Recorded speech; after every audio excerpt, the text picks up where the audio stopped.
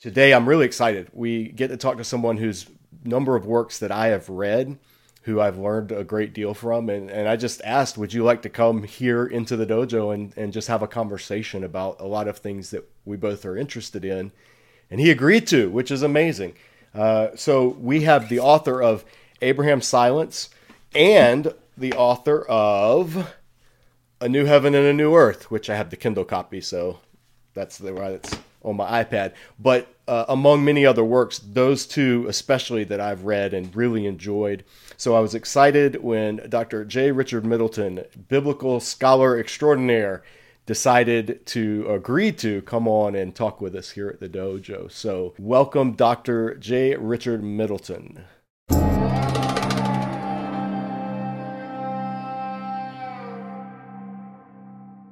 Do you go by Richard, J. Richard, Dr. Richard. Middleton? Richard, I go by Richard. Richard, I go by J.M. or James Michael. My family, and when I'm in trouble, people say James Michael. Right. Typically J.M. for short. I answer to either equally.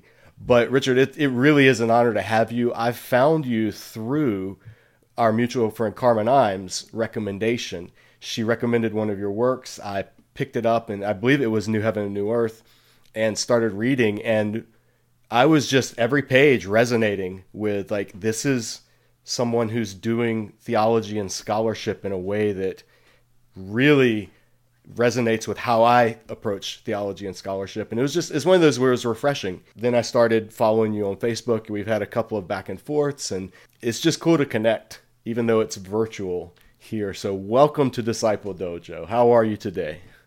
Very well. It's really wonderful to meet you finally. You know, I know that you and Carmen have known each other a very long time. Mm-hmm. I met her only a few years ago when I was the vice president of the Canadian Society of Biblical Studies and had to give out the award for Best Book of the Year, which was her academic version of the Bearing God's Name at Sinai, the one that came before it. And that's when I met her, and I realized this is an amazing scholar. Yeah. Yes. She and I, we were at church together, and she was finishing I had just finished seminary, and she was starting her seminary, and we had some overlap here in Charlotte. And then her star has just shined brightly over these past few years, and I love it. I told her, I love getting to watch people that I knew or studied with or had, some interactions with over the years, really getting known in the Christian world. And so I think that's amazing.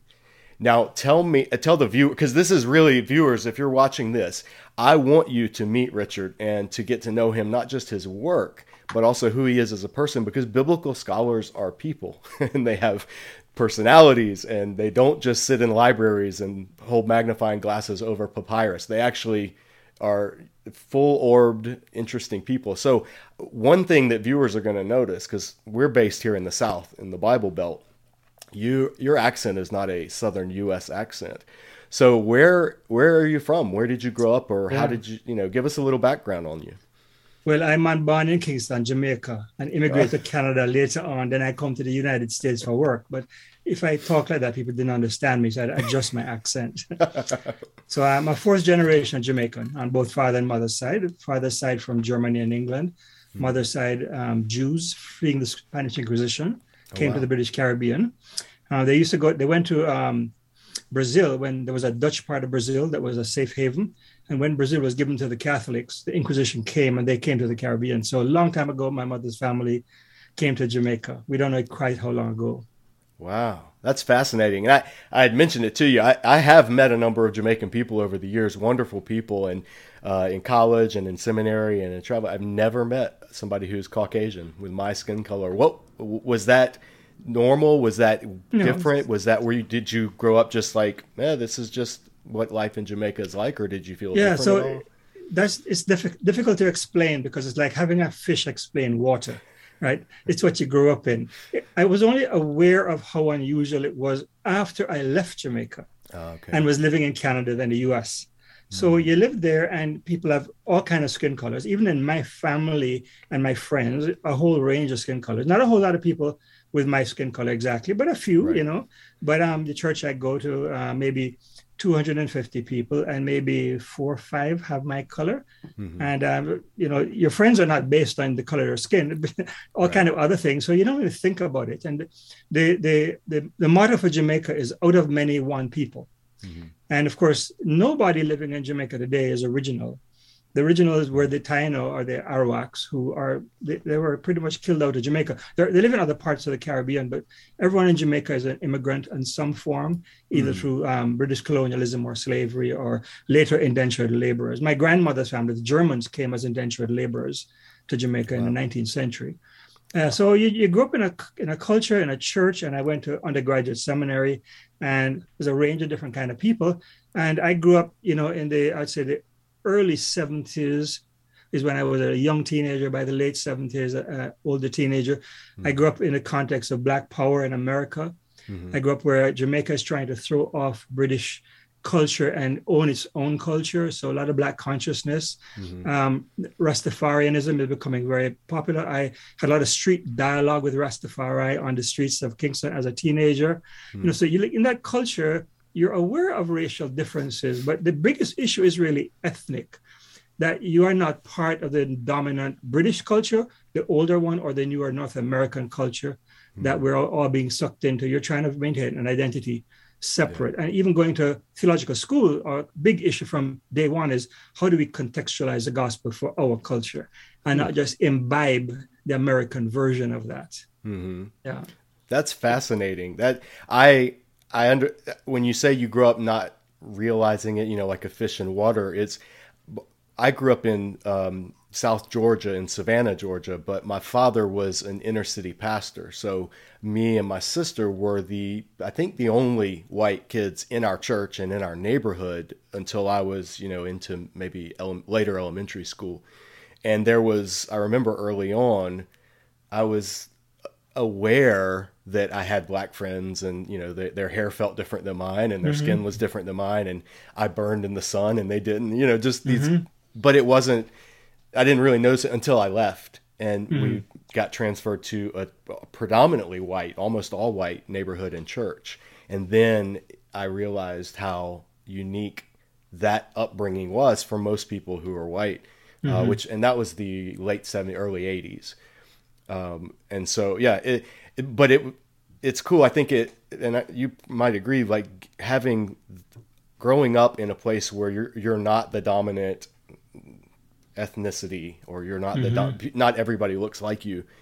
It really gives you a different kind of an appreciation for what other marginalized group. It doesn't mean you can relate to the struggles of whatever group, because you can't fully, but it does. I think it gives a window, or at least makes you more aware of kind of what I call white normality. Some people call white supremacy, just the idea, especially in American culture and North American culture, that whiteness is kind of the default, and Yeah. anything else is, you know, other. Right. And that's a mindset that's, I think we as a country, as a society, are really wrestling with that right now, and people are getting uncomfortable with the idea that what they think is normal is not the norm for everybody. Yeah. It took me, my guess was it took me 6 years of living in North America before I could understand internally what a white person in North America thought and lived like. I couldn't understand it. They were alien to me, actually. Oh yeah. So, you know, I would hang out with the other Caribbean people, but Hmm. also with Africans and some Hmm. African Americans who we had connections. I didn't fully understand their culture either, but I couldn't quite understand this, as you say, the white normalities, if that's supposed to be the norm, because Right. we learned we had to resist that and learn a new way to be a Christian in Hmm. God's world. Yeah. That's fascinating. We could do a whole podcast just on cultural dynamics and the gospel and contextualization and all that, maybe in a future episode. But Yeah, future. so real quick, so most people go the opposite route. They work their whole lives to leave North America to get to the Caribbean. That's the dream, is to retire in paradise. So you growing up there, how did you end up in North America, and how in Canada, and you're in New York Yeah. now, right? I mean, yeah, upstate New York. So let me just correct you first of all. Okay, Only please. it's really only Trinidadians who say Caribbean. Everybody else says Caribbean. So Gotcha. Almost Well, everybody else. I'm part Yeah, Trinidadian. there you go. I'll give you a blind this time, man. I'll give you a blind. All Thank right. you. I was in high school. I was an artist, visual art. Oh, I didn't know that. Yeah, so I love the arts. I did poetry. I began writing poetry in my last couple of years of high school. I learned to play guitar, but I have a terrible ear for music. Otherwise, I would be a musician because I love music that much, but terrible ear for music. So I do rhythm really well. I should have done drums. Every worship band I've been in, they say, watch his hand. Don't watch a drummer because the drummer speeds up, but he's steady. I can do rhythm pretty well. I can do reggae rhythm, all that stuff. So I was doing my undergraduate theology degree because my church said, look, you love Jesus. Don't do something secular like art. Go to seminary and study the Bible. So I was there, but I didn't really want to be a pastor. I was the only person in my year who was not going into church ministry. I didn't know what I wanted to do, but I fell in love with the Bible. From being a really mediocre high school student, I got straight A's my first semester. I said, there's something about this that I can really get my teeth into. Right. But as I studied and fell in love with scripture and so on, I realized I was imbibing an atmosphere that said I was a second-class citizen in the kingdom of God because I was not doing full-time Christian ministry. But I know that in the Bible, God created all things that were very good. He didn't say some were better, some were worse. He didn't say some vocations are better. And we all say, you know, the purpose of the pastoral ministry is to equip the saints to do the ministry. It's an every person ministry. Yes. But although in creation and redemption, we have a kind of democracy of, in our vision, in practice, there's a hierarchy. And I started to feel second class. So I decided to explore scripture for a theological grounding from my life in the ordinary world, whatever that would be, and end up becoming a teaching vocation precisely in the areas of study that I found most helpful to me in clarifying my vision.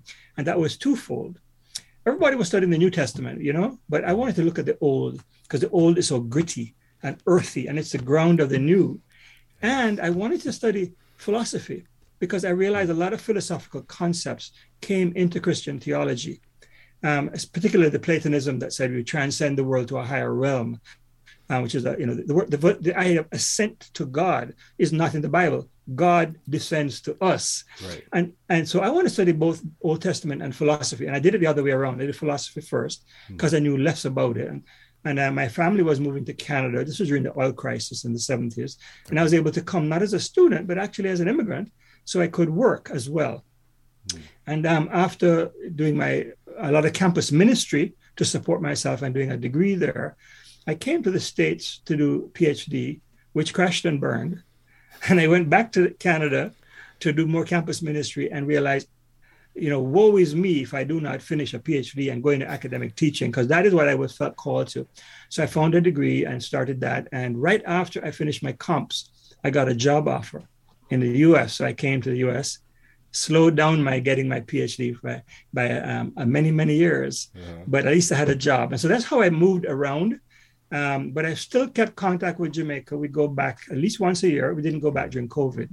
And I've taught courses in Jamaica at the seminary there. And I'm an advisor for theology programs there. So I keep the connections. And I also keep connections in Canada. So I am a Jamericadian. I have 3 citizenships and 3 ethnicities. The best of all 3. I'm a hybrid.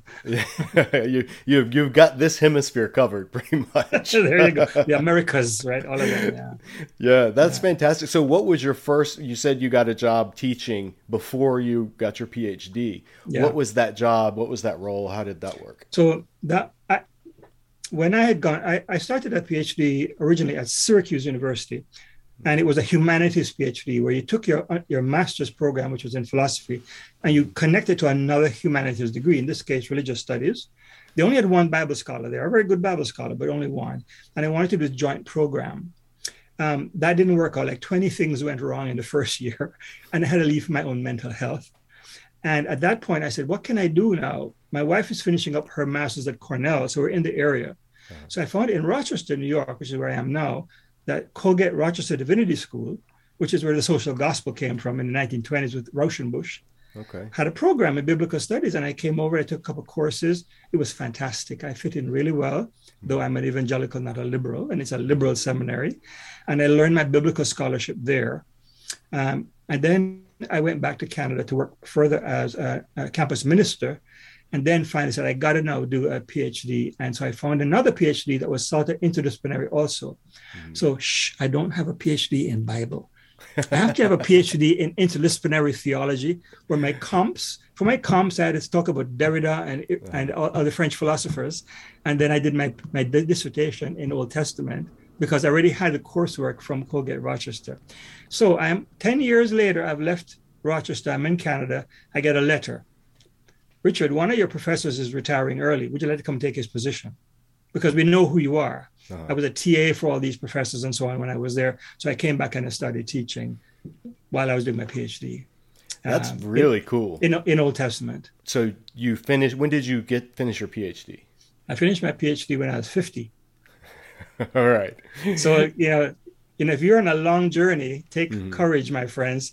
Persevere, stick with it. I was learning, when I started teaching, I never taught courses in the whole Old Testament. So I had to learn how to do that. So I'm doing new course prep for years, right? And by the time I get my things are working well with the teaching, I realized I really only have 2 months every summer to work on a dissertation. So I did, and I finished it and I submitted it, and they changed my advisor on me at that point. A new advisor comes in and says, don't you know that Old Testament is not a theological discipline, it's a historical discipline? You're doing Old Testament theology. And I had to argue my way to say, all right, anything that I could change to match what this professor wanted, I would do revisions for. The rest, I would hold my ground and explain more deeply why looking at the theology of the Old Testament is not a matter of imposing later ideas on it. It's looking at its own intrinsic theology for its own time. That's what I had to argue about. And so the book, The Liberating Image, was my dissertation. That's great. There's the whole concept of PhD, and I talked with Carmen a little bit about this as well, is one that a lot of people, it's kind of like learning to be a wizard. You go off and study arcane texts and secret stuff, and then you appear one day and you're just a doctor, a PhD. And so there's a lot of curiosity, especially among people who are theologically minded, like, what is the process like? And Carmen had explained in our previous interview about her process, and hearing yours is great too, because it's a completely different route. Isn't Richard Bauckham, didn't he also not have a PhD? I think his PhD was in something not biblical studies as well. I'm not sure. Yeah, I can't remember. There are a few. Somebody mentioned that on Facebook. There were a few very highly regarded scholars whose PhD is, or whose primary training was in different fields, and then they made the switch, and that's really neat. So just one more thing. So I never hid myself away like a wizard and came out fully formed. I was doing campus ministry and preaching in churches and teaching in churches, the Bible, the Old Testament. So by the time I got to my PhD, I already knew what I thought about the Bible. I was not this, green student having to kowtow to the disciplines in the Foucauldian sense of being disciplined. I said, I resisted. Maybe it's because I'm a Jamaican. I'm not going to do it your way. I'm going to do it my way. And so I made a deal that I was going to publish my dissertation as a readable book. And I published it before I defended. That is not the norm. And when the new advisor came in and said, you got to do it this way, I said, look, I've already presented 6 papers at SBL, and I know what I'm doing. And I got feedback on those papers. So I can argue my point of view to you. And at the defense, he said, you know what? I think I agree with you more than I realized. That's a successful defense for sure. Yeah. That's cool. Yes. People's scholarly journeys are so different. And some they just feel like they're being poured into, and some they feel like they're resisting and having to battle their way to, and then some it's a combination of both. And it interests me. As a Bible nerd, I think this stuff is fascinating, and I have not ruled out eventually going on for further degrees. I'm still just a lowly MDiv, but I've thought about, at some point where God may be calling. Yeah. But right now, at least, he's saying, no, you're going to popularize what they're doing and get it out to people. So I'm happy. That is a really important vocation that you have. And there's no singular path to a PhD. And you don't have to have a PhD to be learned. I mean, I had philosophy professors, excellent classics professors, but no PhD. You would never know it. They had master's degrees, Yeah. Well, that's encouraging and fascinating.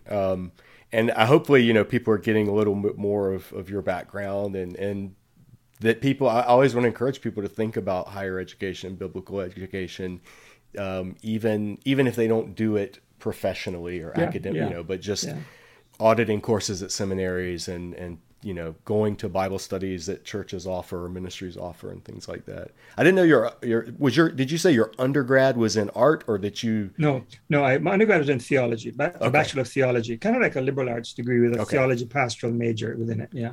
Gotcha. My undergrad was art, painting and drawing. And I came into art to seminary to whatever it is we call what I do now. So another kindred spirit point when you said art. I was like, oh yeah, there's more reason I like this guy.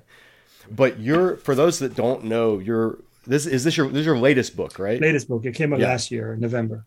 Yeah, Abraham's Silence. I got this when it came out and I read it. And that was actually, as I was reading it, is when I contacted you initially about doing this, because it was a really good book. Not just, I'm not giving a generic plug like, oh, this is a guest and he has a good book. It really is an excellent book that I resonated with it. I found it refreshing. You were raising points that were similar to things that I had either taught or said or felt before. And so there were a lot of aha, or those moments like C.S. Lewis talks about when you see someone and you finally realize, oh, you too, like that's the mark of when two people meet, and it's very cool. So that was my experience reading your book, was like, oh, you thought about this too. And so I want to pick your brain a little bit for the viewers about Abraham's Silence. Can you give just like your quickest way how you would describe somebody watching this program who hasn't heard about your book? What's the 1 sentence or 2 sentence summary of what you're trying to say in it? That's hard. It's a little it took me a while to figure out what's the unity of this book. Mm-hmm. So the book addresses the question of what is your stance towards God in a time of suffering? Mm-hmm. And it takes you through the Lament Psalms and the book of Job to finally end with the question, why does Abraham in chapter 18 of Genesis protest God's destruction of Sodom and Gomorrah, God's planned destruction, but does not protest when God says, kill your own son? So Abraham's silence stands out like a sore thumb against the background in the Bible that God wants a vigorous dialogue partner. Mm-hmm. So it's both a theological pastoral study of how we should pray in times of suffering and an exegesis of the books of Job and Abraham's, the Akedah in Genesis 22. That's what I found so fascinating about it was like a mini Job commentary, and also a commentary, not really a commentary, but a survey of the lament Psalms and the passages of lament in Scripture, and then a discussion, a kind of zoom in focus on the incident between at Mount Moriah with the Akedah. It was that I'd never seen those linked together the way you did, and that's what I really did appreciate that about it. Tell me, so a couple of points at the beginning of the book, you talked about, and this is what I really resonated with because I went through the same thing. I went through a period where for over a year, this was between when I was considering going to do a PhD and had stepped down from my job at the church and was doing online like Facebook interaction ministry. I would have people email me, people from my church would email me questions. And even though I was no longer the discipleship pastor and it wasn't my job, I would still respond and do stuff. And I was leading Bible studies. But there was a period, maybe like a half a year, maybe a year, where I just was not hearing anything from God, didn't want to study. Praying made things worse. Reading Scripture made things worse. People asking me Bible questions. Everything was just like dark night of the soul. And one of the bright points that I found during that time was Psalm 88, which is, of course, the ironic because it's the most depressing psalm in the Bible and it has barely a glimmer of hope in the whole psalm. But yet for me, that was one of the things that kind of sat with me in that dark period.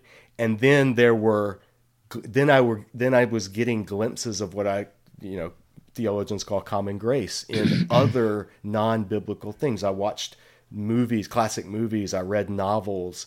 I just kind of took myself out of Bible teaching world and I started to slowly be able to feel again, and to my relationship with God getting it back on track. So in the book, you talk about going through something similar, a dark period, and you mentioned also Bob Marley.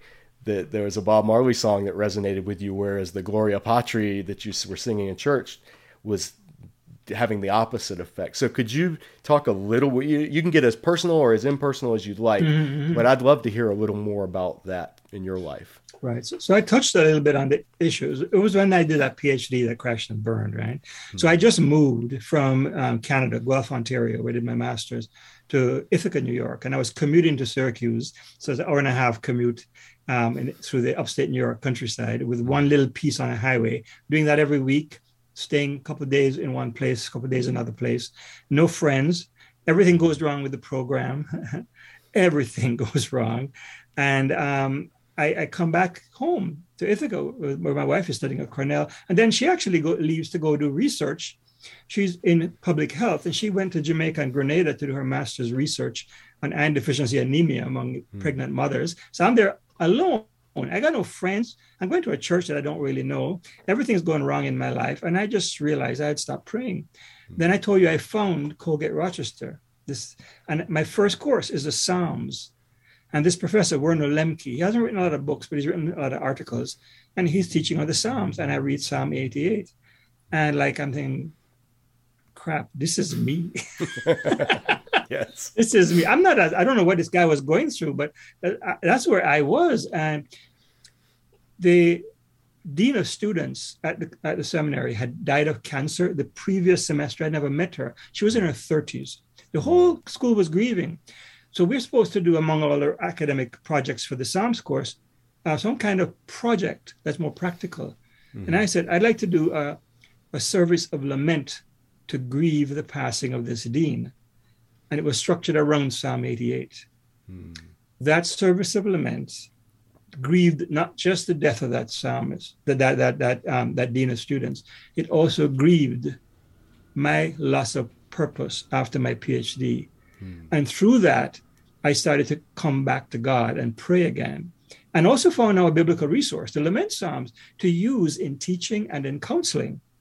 And not long after that, a couple of years later, I counseled two women who had been multiply raped by their male church parents and uncles. Jeez. I could not have done that if I had not come to the Lament Psalms, which helped me address that kind of pain. I don't know how good a counselor I was, but I could be with those people and we could talk through and pray through those kinds of experiences. So that was what happened with me. Now, this is part of the grittiness of the Old Testament. It's not just earthy. God looks at the earth and says, very good, gives us an earthly vocation here. And God wants to redeem creation. New Testament is very Old Testament-ish in that way. But now, even the depths of the suffering, the ways in which this good world of God is out of whack with God's intent for the world and how we process that. We don't need to sing glim hymns of praise when what we really need is a primal scream of rage. And I find that reggae particularly, there's all kind of reggae. There's pop reggae, there's superficial reggae, but there is also conscious reggae that addresses real issues of identity and meaning in an unjust world. And Bob Marley is one of those. And so the song One Love, which is actually a commentary on an R&B song, which is totally positive. But in this song, he changes some of the lyrics. And one of the things he says along the way, which is not part of what he changes the lyrics is as it was at the beginning, so shall it be in the end, one love. Now the Gloria Patri says, praise to the Father, Son, and Spirit, as it was in the beginning, evermore shall be, one world without end. What that means is that the Trinity continues forever. But the way it's phrased rhetorically and the way it's heard in the church is that the world as it is continues forever without end. And it gives you no hope if you're in an unjust society. So Marley at least says the world today is not the way the world is meant to be, but it's going to be different. And that gives me hope. And for me, reggae music is what's closest to my soul, good roots reggae, as we call it. So, I don't know if you know, but I even heard a song on the radio today that sounded like reggae, but it wasn't really reggae, because reggae, it's a 4 beats. And on the third beat, you have to have a distinct what they call the one drop. I don't know if you know that. So whatever's going on, so on the second and the fourth, you have the guitar or the keyboards, but the drumming is going along, and then the drum does a hard third. And that's what makes reggae. So even No Woman No Cry, which does not have the second and fourth choppy stuff, has that third beat, the one drop. That comes from Rastafarian drumming called Nyabingi drumming, where they drum that way, and then they pause for the fourth entirely. That is what gives me deepest hope. In fact, we have a worship service that uses Nyabingi drumming, I would praise God even more. But I am not, because I'm not a Rastafarian, and none of my churches, they're kind of classical liturgical churches I go to anyway. They don't do that. But so I find that music, especially Bob Marley, but also I found the Canadian singer Bruce Cockburn very helpful to me, especially his early work. And some of U2, some of the early U2 I find very helpful to me as secular sources of inspiration, because they're not superficial in the way they talk about reality and God and the world. It's cool to hear not just an evangelical, but an evangelical Bible scholar affirm that there is truth that can be found in the wider culture, even in the pagan culture. I have to tell people, Paul quoted pagan poets. John alluded in the Revelation to pagan concepts and poetry or songs. Scripture, God in the Old Testament, the series we're doing now on YouTube, Old Testament images from the ancient world that the authors of Scripture appropriate in ways to communicate about God. This isn't anything new, but yet in America, in the fundamentalist modernist controversy, it was this: get out of the culture, don't do anything, don't watch movies, don't listen to worldly music, all that stuff. And I think it really stunted the theological growth of generations of Christians who could have found a lot of truth. I find so much beauty and truth in, comic books and Akira Kurosawa movies and hip hop. Jazz and hip hop are my two music forms that I listen to. So it's when I look at, and this is what I'd like to hear your thoughts. In evangelical churches, whether they're liturgical high church or more contemporary, kind of like somebody said a Coldplay concert and a TED talk. When I go to either, there's the one thing that both are missing is genuine lament and the crying out that you can hardly turn a page in the Bible, especially in the Old Testament, without seeing someone or readings about someone crying out to God authentically. Why do evangelical churches, do you think, have such an allergic reaction to lament when it comes to corporate gatherings? It's a great question. So I think it has to do with a couple of things. We tend to think that we live in a New Testament era when Christ is raised from the dead and we have victory in Jesus. Mm-hmm. So the victory means we can't be honest about where we're still in the valley. Mm-hmm. But there is a wonderful book on lament in the New Testament called Jesus Wept by Rebecca Eklund, was her dissertation. And she's written a shorter version of that. What is it called? Something lament. I forget what the verb is. It's a Whitman-Stock book, Cascade Companions book. So the New Testament also has lament. And when you read the passion story of Jesus, the gospel writers have interwoven lament psalms the whole way through, because they have taken things like Psalm 2 and Psalm 110, which speak of God anointing his king on Zion and all the nations will submit, which is the kind of messianic motif. And that only applies to Jesus after the resurrection. But before the resurrection is the lament psalms. He is the righteous sufferer who unjustly suffers and cries out to God on the cross, my God, why have you abandoned me? And God intervenes to raise him from the dead. So we falsely jettison the Old Testament and think we live in the victory of the new, not understanding it's a complex process. So at one level, it's bad biblical interpretation. Mm-hmm. But at another level, we have imbibed our culture, which is a culture which cannot look pain in the face. It wants, quick 20-second solutions to everything. Mm-hmm. And that's the way we think. And so we're uncomfortable.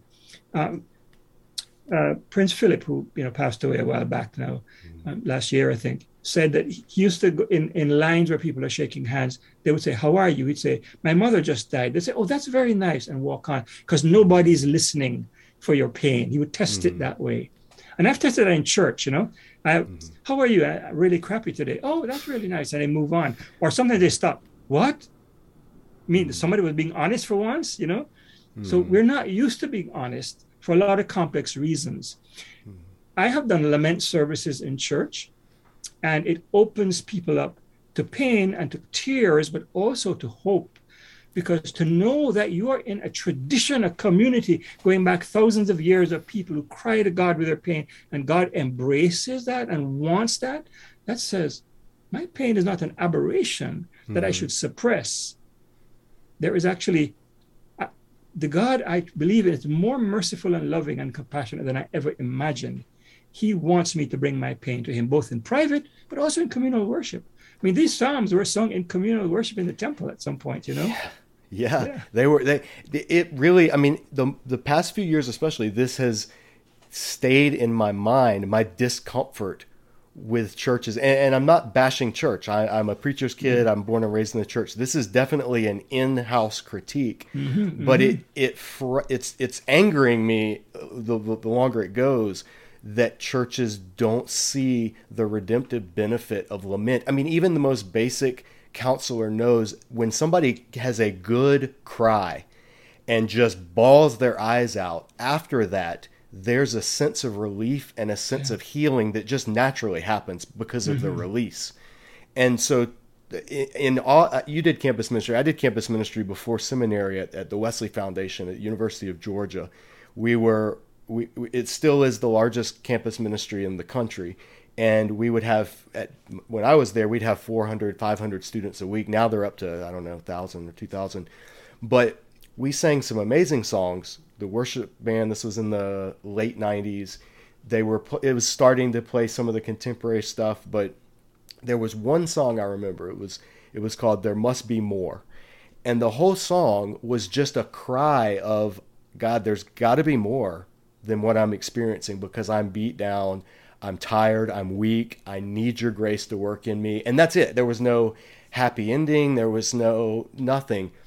That's the only song in 25 years now in a church corporate setting that I've heard that expressed that kind of pain. Right. And I still wonder, like, why haven't more churches keyed in on this? Churches that should and that do know better when it comes to counseling or funeral services. I've been to churches and part of church that does amazing funerals. They really do see funerals as a ministry, and they're everything a funeral should be.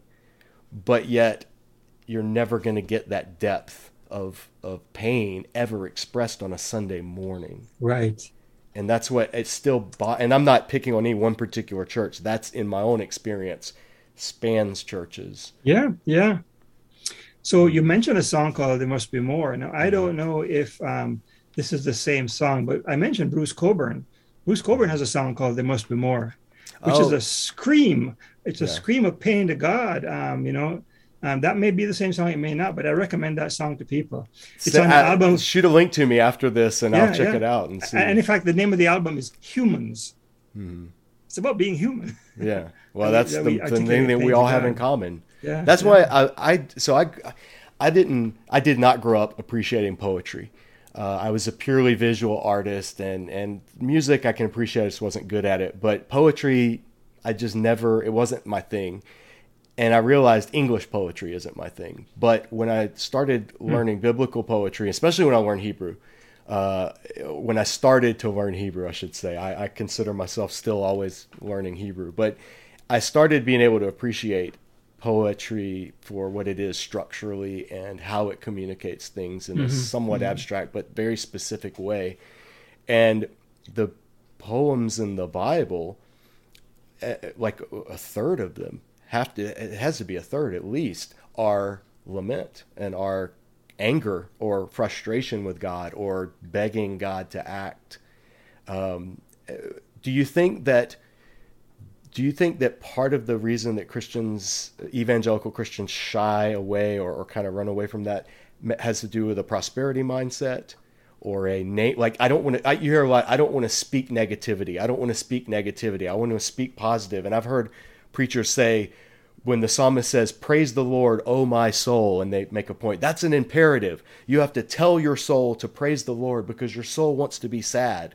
And so you have to make your soul cheer up and praise the Lord and this and that. What do you, as an Old Testament or biblical scholar, what do you think of any of that?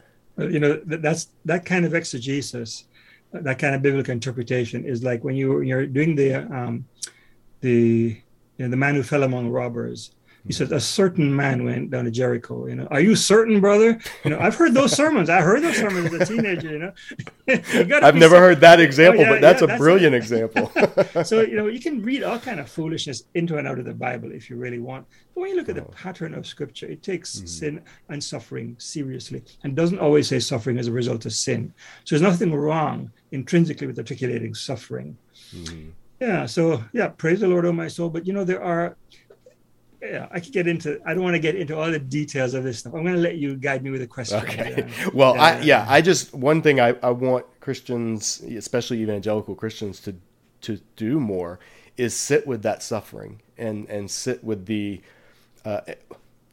Job's friends, when they got off the rails, when they opened their mouths, when they sat with him, that was good. And then things they started introducing all their ideas about God.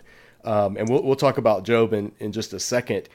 There was one thing on page 9 of your book. You talk about how you see biblical scholarship and your historical studies and all of that stuff. Some people think of it as dry and academic, and you see it as, you use the term, it's spiritual formation.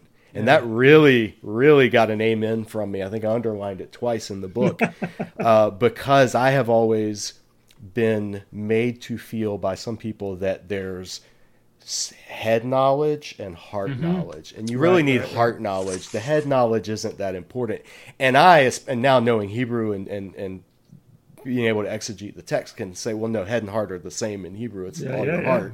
It's a heart. But how is academic study specifically for you? What do you mean when you say it's spiritual formation? Right. So I'll just back up and say, I'm not speaking of academic studies in the primary sense of going to a school and that kind of stuff. Intelligent grappling with Scripture, whether it's in an academic setting or not, is already serious study of the Bible if it's intelligent. And so I mean this in two senses: that studying the Bible with your mind can be spiritually formative. One, we got to be grounded in the big story of the Bible. And two, we got to be wrestling with individual texts, even difficult texts, to grapple with them till we find a blessing from them. So the big story and the little. And that's connected to the title I have as a professor. It's Professor of Biblical Worldview. That's the big story. And exegesis. That's the grappling with the individual text. So the big story of the Bible is meant to be normative for our identity formation. By indwelling this narrative of meaning, we become who we're meant to be as Christians and live out the mission of God in the world. Because it's an antidote to the alternative stories that our culture feeds us, and sometimes our churches feed us. And these alternative stories of meaning, whether they're left-wing, right-wing, progressive, conservative, doesn't really matter. They're all idolatrous. And a lot of what the church is teaching is also idolatrous, either because it says this world is of no value to God, so it's an escapist theology, or the flip side of it is prosperity gospel, which is a very individualist, consumerist version of this world is important to God. These are all false narratives. So if we take our cues for who we are and what we're called to do from the larger biblical story, that means we got to really study the Bible in some depth, in community, because no one person can figure it all out on their own, right? And indwelling that large story gives us a sense of grounding for the future. But then you can never just study the whole Bible at once. You got to go text by text. You got to go to individual texts. And a big story gives you framework for reading individual texts. But every time you study a new text, it contributes to your sense of the big story. So I'm thinking of, Jacob wrestling with the man or the angel or God, depending which text you're looking at. It's said different ways, by the river.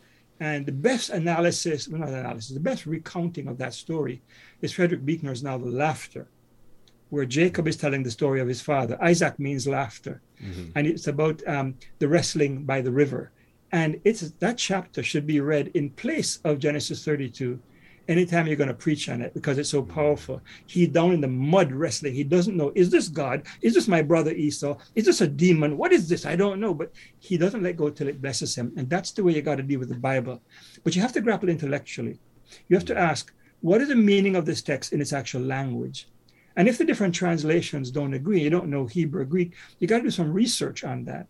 Then you got to ask, what is the historical context of this text? What do these words have meant to an ancient reader? Not just read what we think it would mean today. And then once you've grappled with that, then you have to ask, and what do I take away from that as a blessing?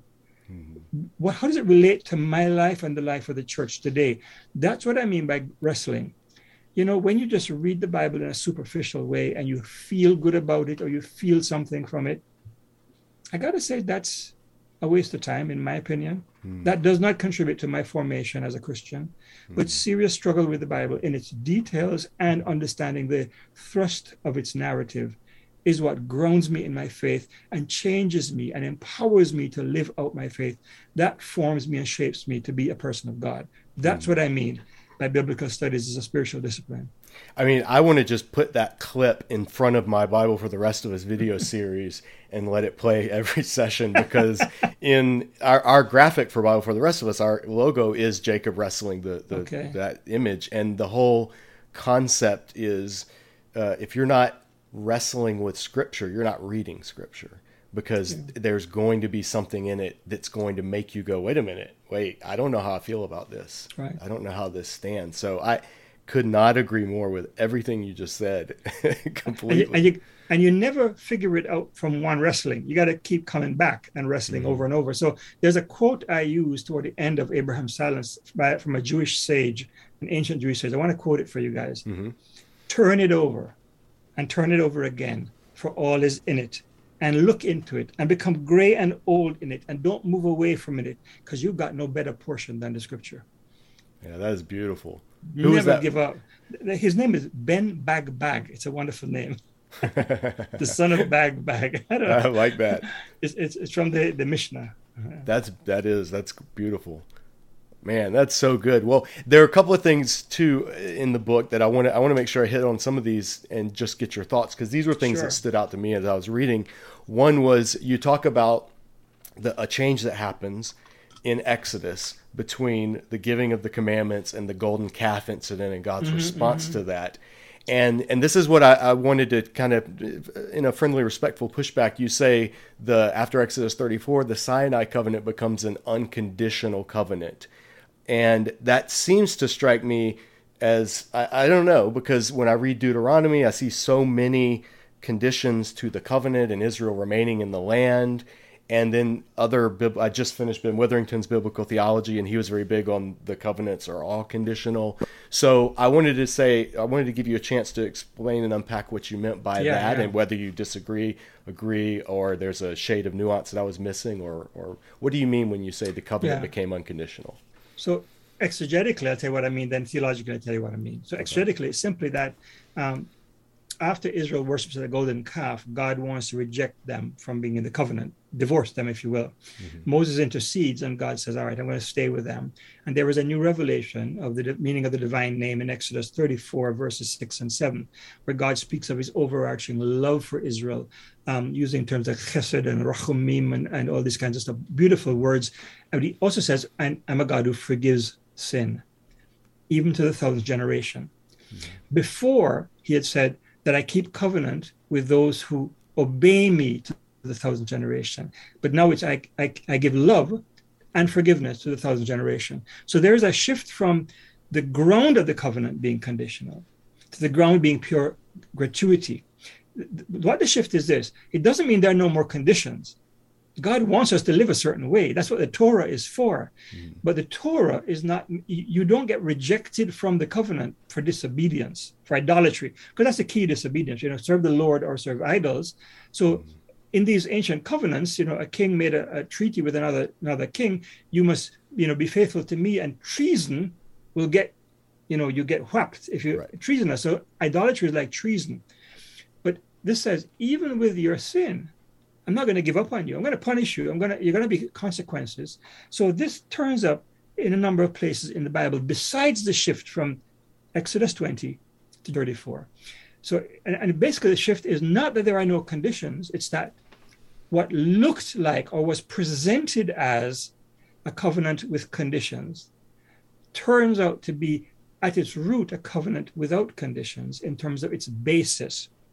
And there's a certain sense in which do we say it got changed or it always was unconditional? I'm not sure which way to put it that way. If we had more time, I'd get into that. But let me give you an example. You mentioned Deuteronomy, all right? So I don't think this is at odds with Deuteronomy at all. There are consequences for covenant disobedience in Deuteronomy. They're listed in chapter 28, I think it is, if I remember correctly. But unfaithfulness to the covenant does not abrogate the covenant, even in Deuteronomy. Because after they go into exile, that's mentioned in Deuteronomy 29, there is the possibility of coming back from exile and being part of God's people again.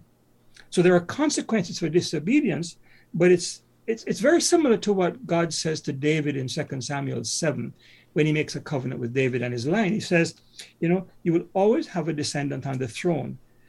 I will not retract my chesed, my covenant love, from your descendant if he sins, as I did with Saul. That's why you're now the king. It's going to stay. I will punish him as a father disciplines a son, but they will always have a descendant on the throne. That's the same kind of shift. The covenant with Saul was conditional. He screwed up and he's out. But God says, I'm not going to do that again. I'm going to make it unconditional because you're going to keep screwing up, right?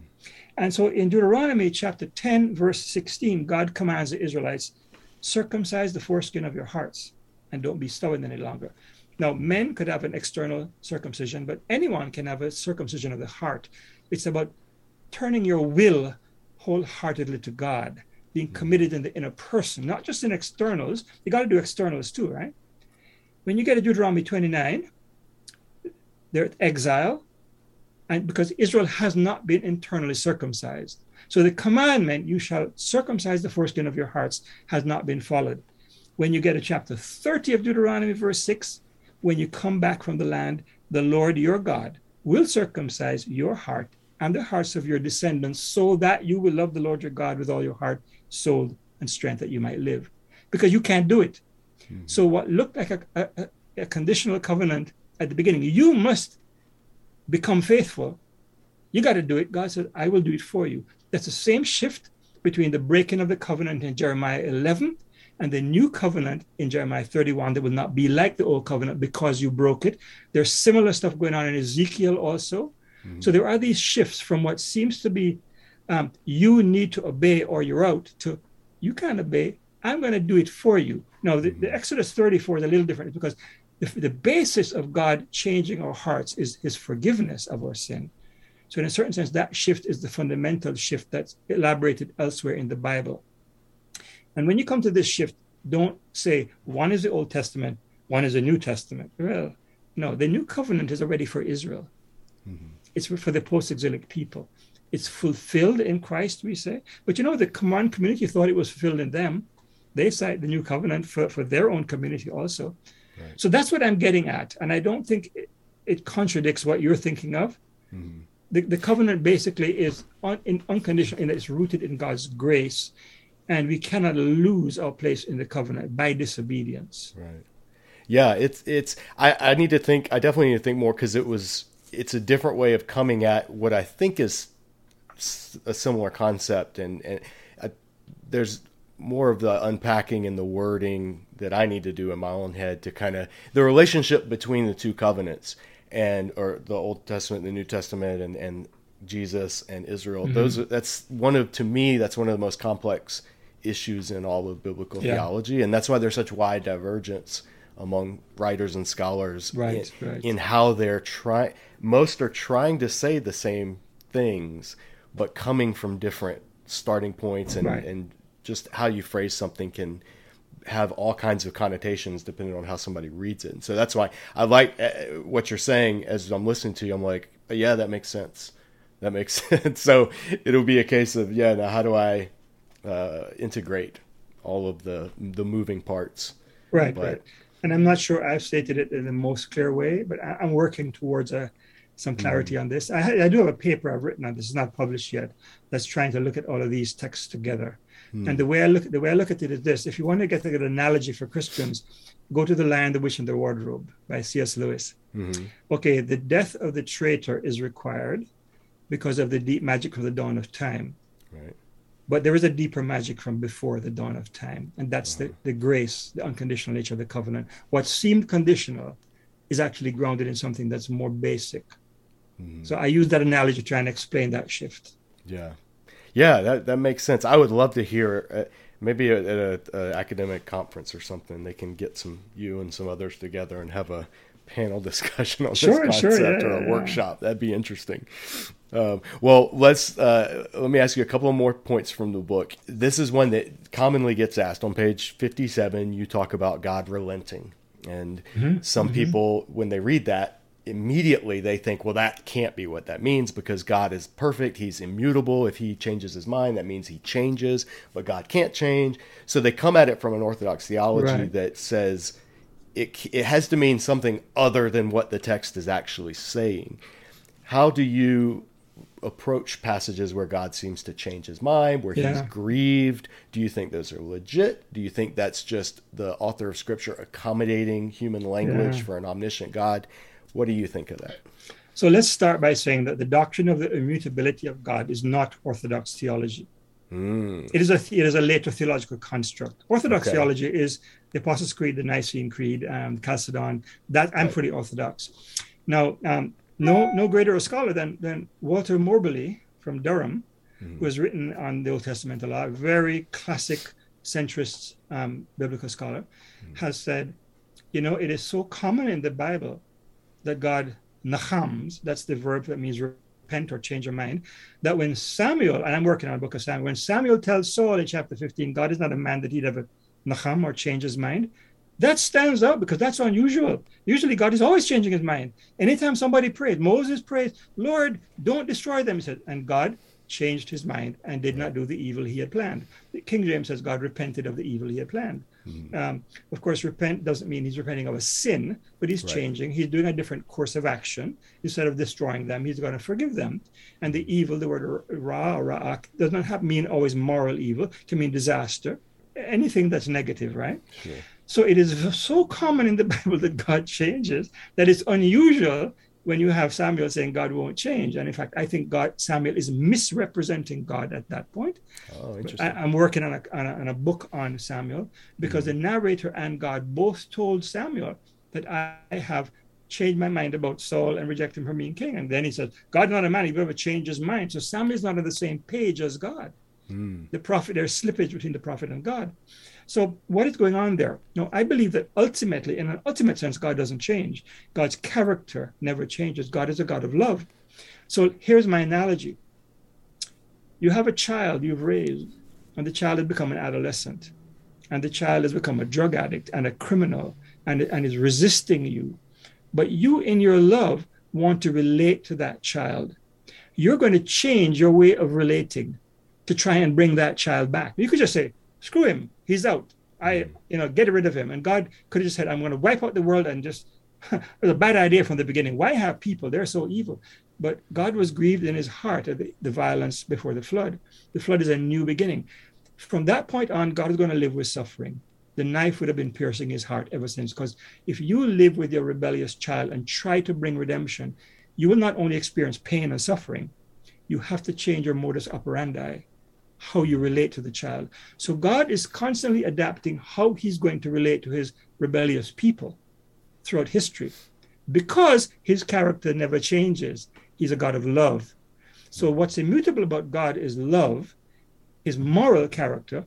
What constantly changes is his way of relating to us because he is love. A person who never changes in relation to someone they love means they don't really love them. You have to always adapt. You think of a marriage.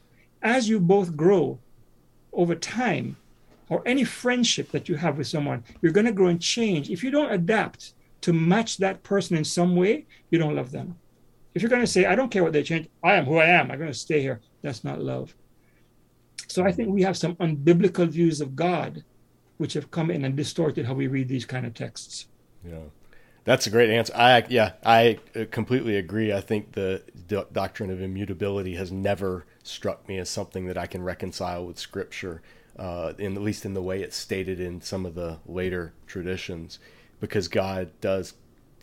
I like how you said it. God changes His actions because His character doesn't change, and we do, respond in all different ways, and so He has to adapt in His relationship. That's why I do see that there is some accommodation happening, but I don't think it's this fictional, oh, God didn't really change. That's just the only way the writer could describe it. Right.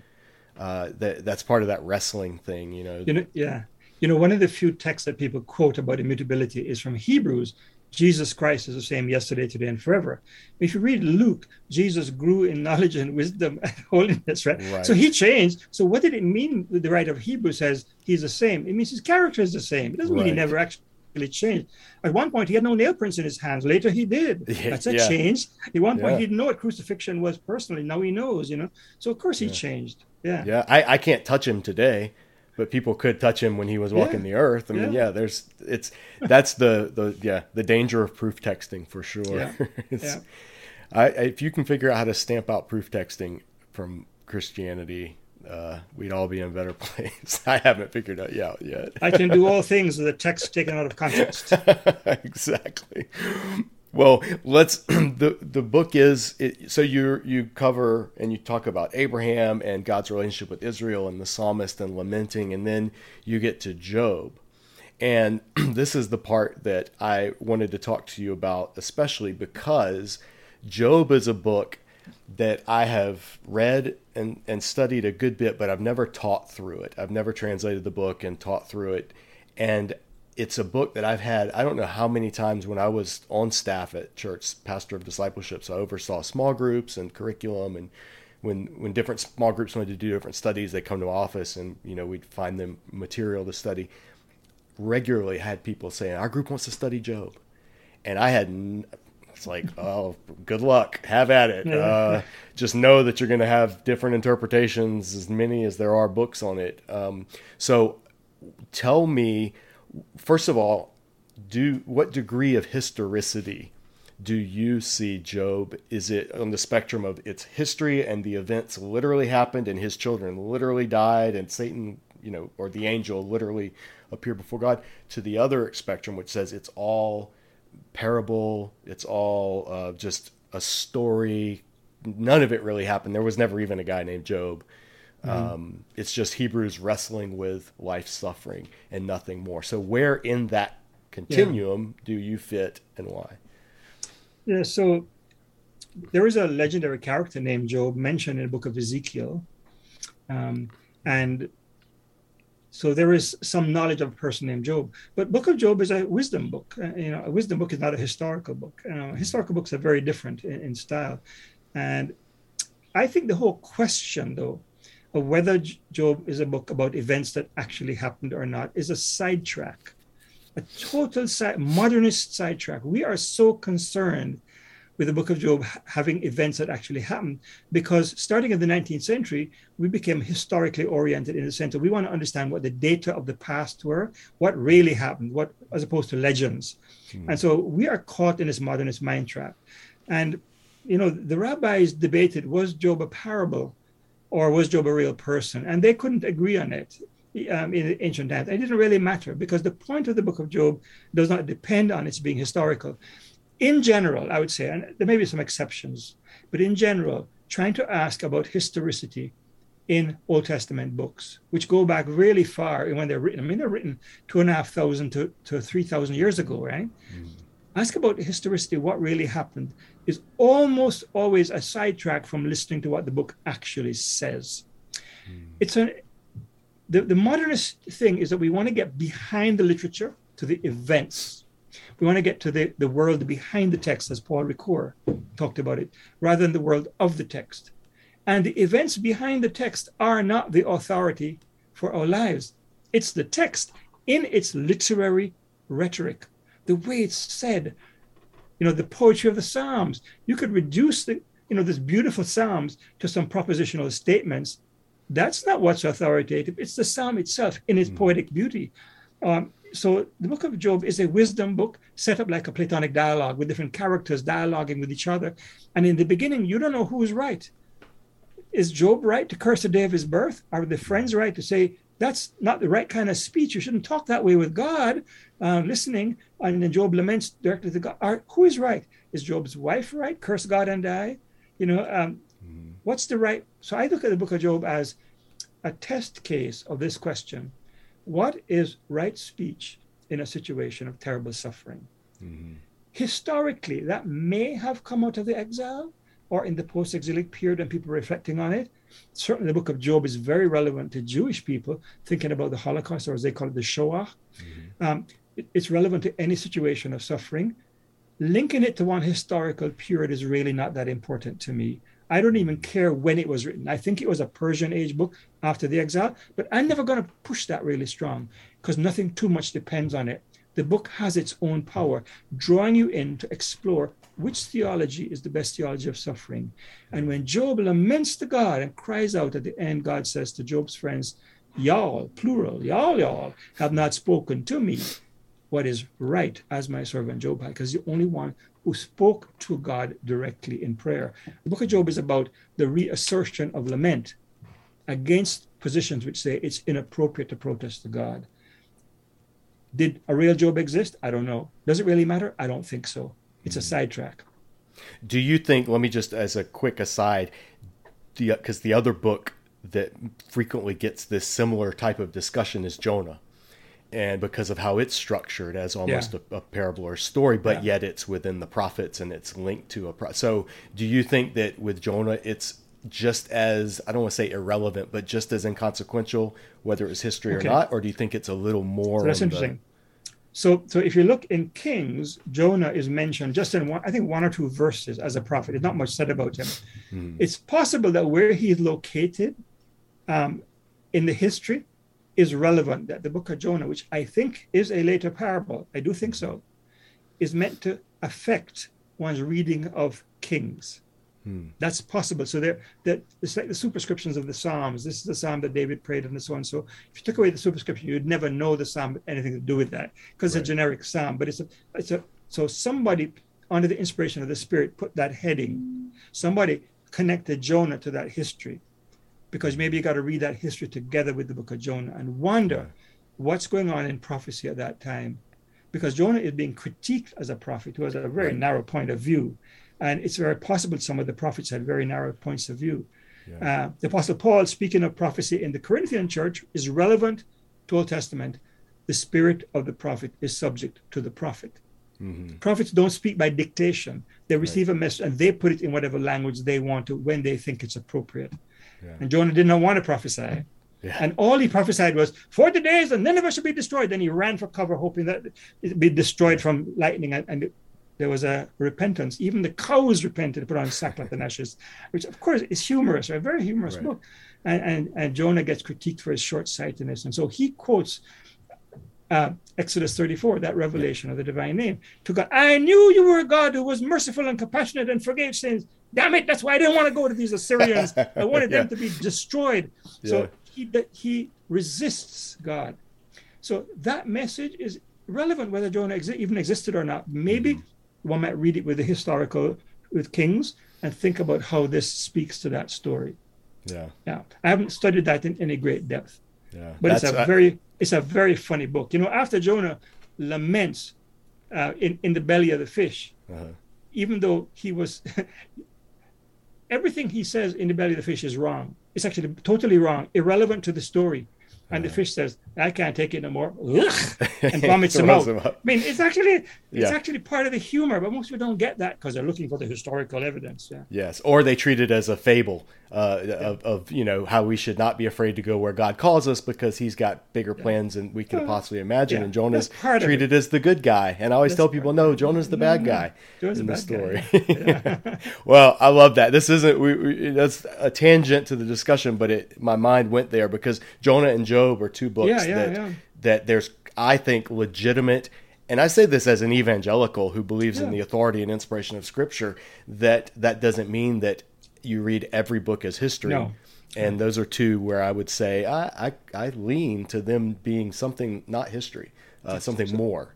So let me interject this point for listeners who might be worried about Middleton going liberal or something, right? I affirm with Paul that if Jesus has not been raised from the dead, our faith is vain. Because if God did not act in history to redeem the world, then what am I believing in? It's just myth. And I don't believe in a myth. I believe in an actual story of redemption. Now, some of the literature that's part of that story, you got to look at the genre of the literature. Yes. But there are certain historical events that ground the story. Absolutely. Well, and speaking of looking at the literature, when you do look at Job, there are 4 characters who people have had questions about in Job in particular that I wanted to get your thoughts on. And you can be as brief and concise as you want. One human character, which is Elihu or however you want to pronounce his name. And because he kind of comes on the scene at the end and sort of the young buck that kind of says, listen, old people, sit down, I'm going to talk. And he doesn't specifically get rebuked by God. When God shows up and rebukes, Elihu is kind of left out. So some people I think have even said he's just kind of thrown in there as a later addition to the text. So what are your thoughts on Elihu? And then on the angel, the Satan, I should say, the accuser. Most people read that and just think it's Satan and he's running around up in heaven and on earth and this and that. And others say, no, he's not even evil at all. He's just an angel. That's his job as the divine prosecutor or the attorney, the DA. And then the other 2 characters, Behemoth and Leviathan. People have said everything from dinosaurs, which I don't know of any fire-breathing dinosaurs, but whatever. Some people have said, no, it's just a fanciful way of describing a crocodile and hippopotamus, but they're known throughout the ancient Near East as well. So those 4 characters, give us a quick Cliff's Notes. Yeah. How does Richard interpret each of those 4? Yeah. So Elihu is the 4th person who comes in. The 3 friends have been dialoguing with Job. Job gives a bunch of chapters of his speeches of innocence. And then Elihu comes in and says, you guys, you old fuddy-duddies, I respect you, so I'll let you finish, but I got something to say. The young people have something to say because God's given me direct revelation. It just doesn't come through the hoary ages like what you were talking about. So let me tell you. And he quotes a lot of what they say, but he often misquotes what they say and gives his answers. And his answers are no different in content to what the others have been given. But he says it's different. In fact, he has this very lengthy introduction saying, I'm going to say something different. And the introduction is very long and doesn't give out any substance whatsoever. If you started a speech like that, I go to sleep before you got to the main point, right? And I think that historically, it's a later addition to the book, but it's now part of the biblical canon. It's now part of the book. And it's very interesting that the way the book works is Elihu finishes speaking and it says, and the Lord answered Job. Just ignored that guy because what he had to say was utterly irrelevant. That's the way it functions in the book as a whole.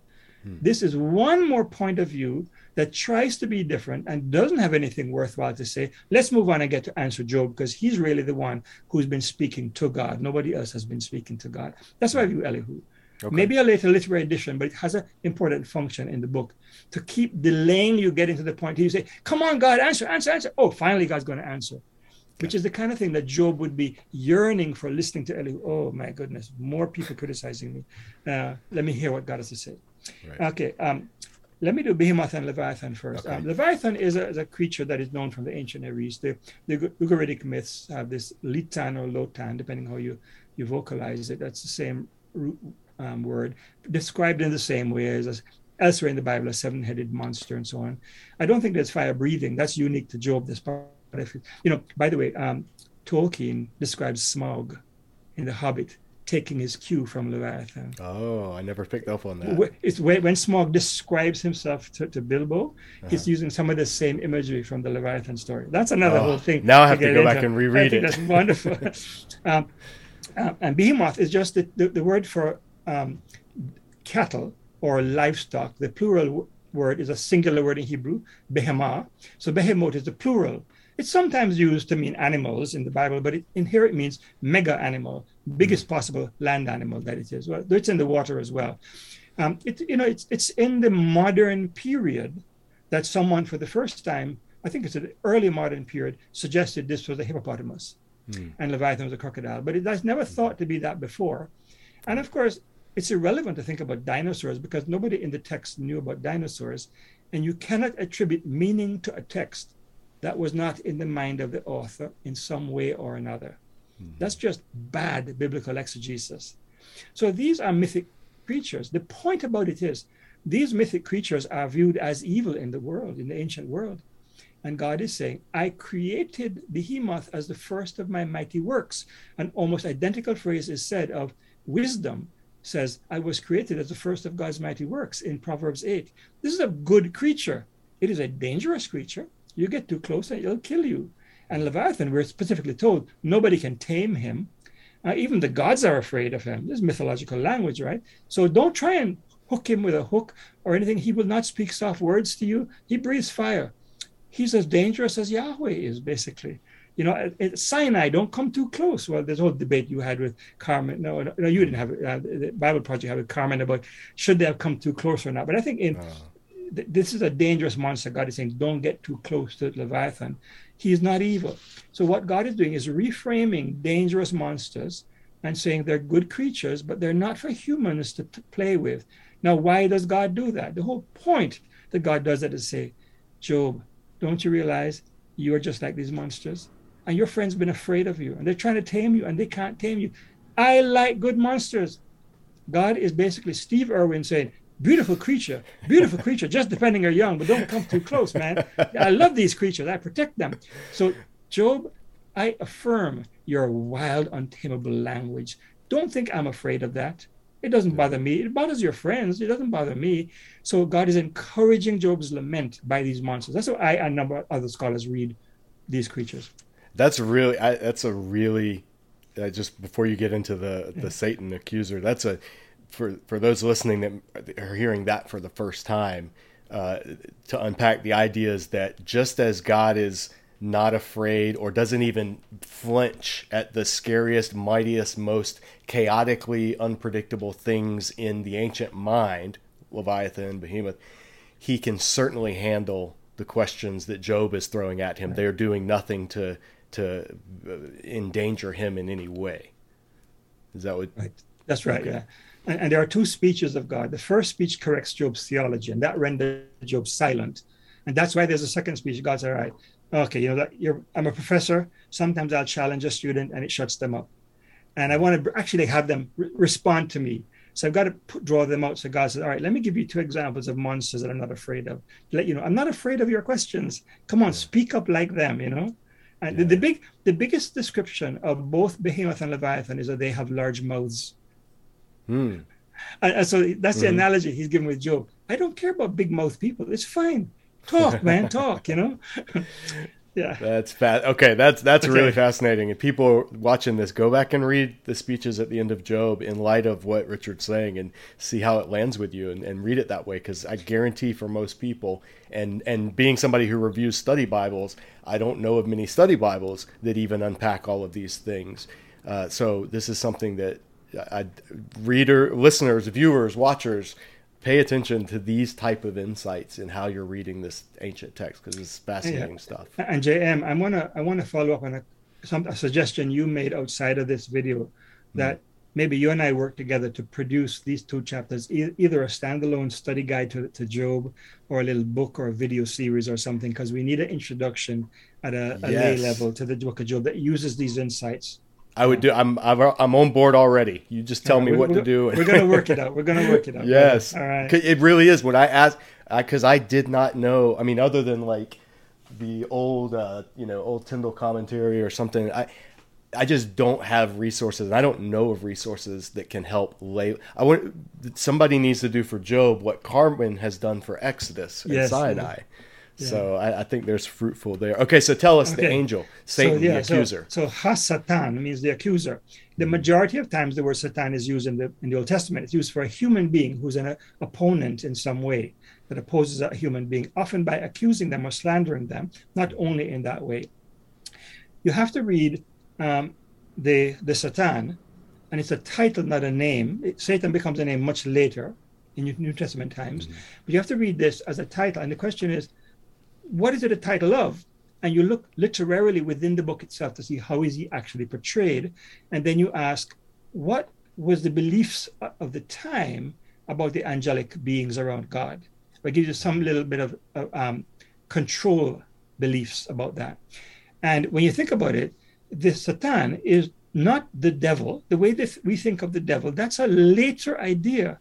It doesn't really crystallize till maybe the 2nd century BCE, the way we think of it as the head of the angels. And by the way, there is nowhere in the Bible that ever speaks of a primordial fall of Satan. That is a later idea. It actually comes out of the Enoch literature and enters the Christian literature through Milton. So it's really unusual. It does not come from the Bible itself.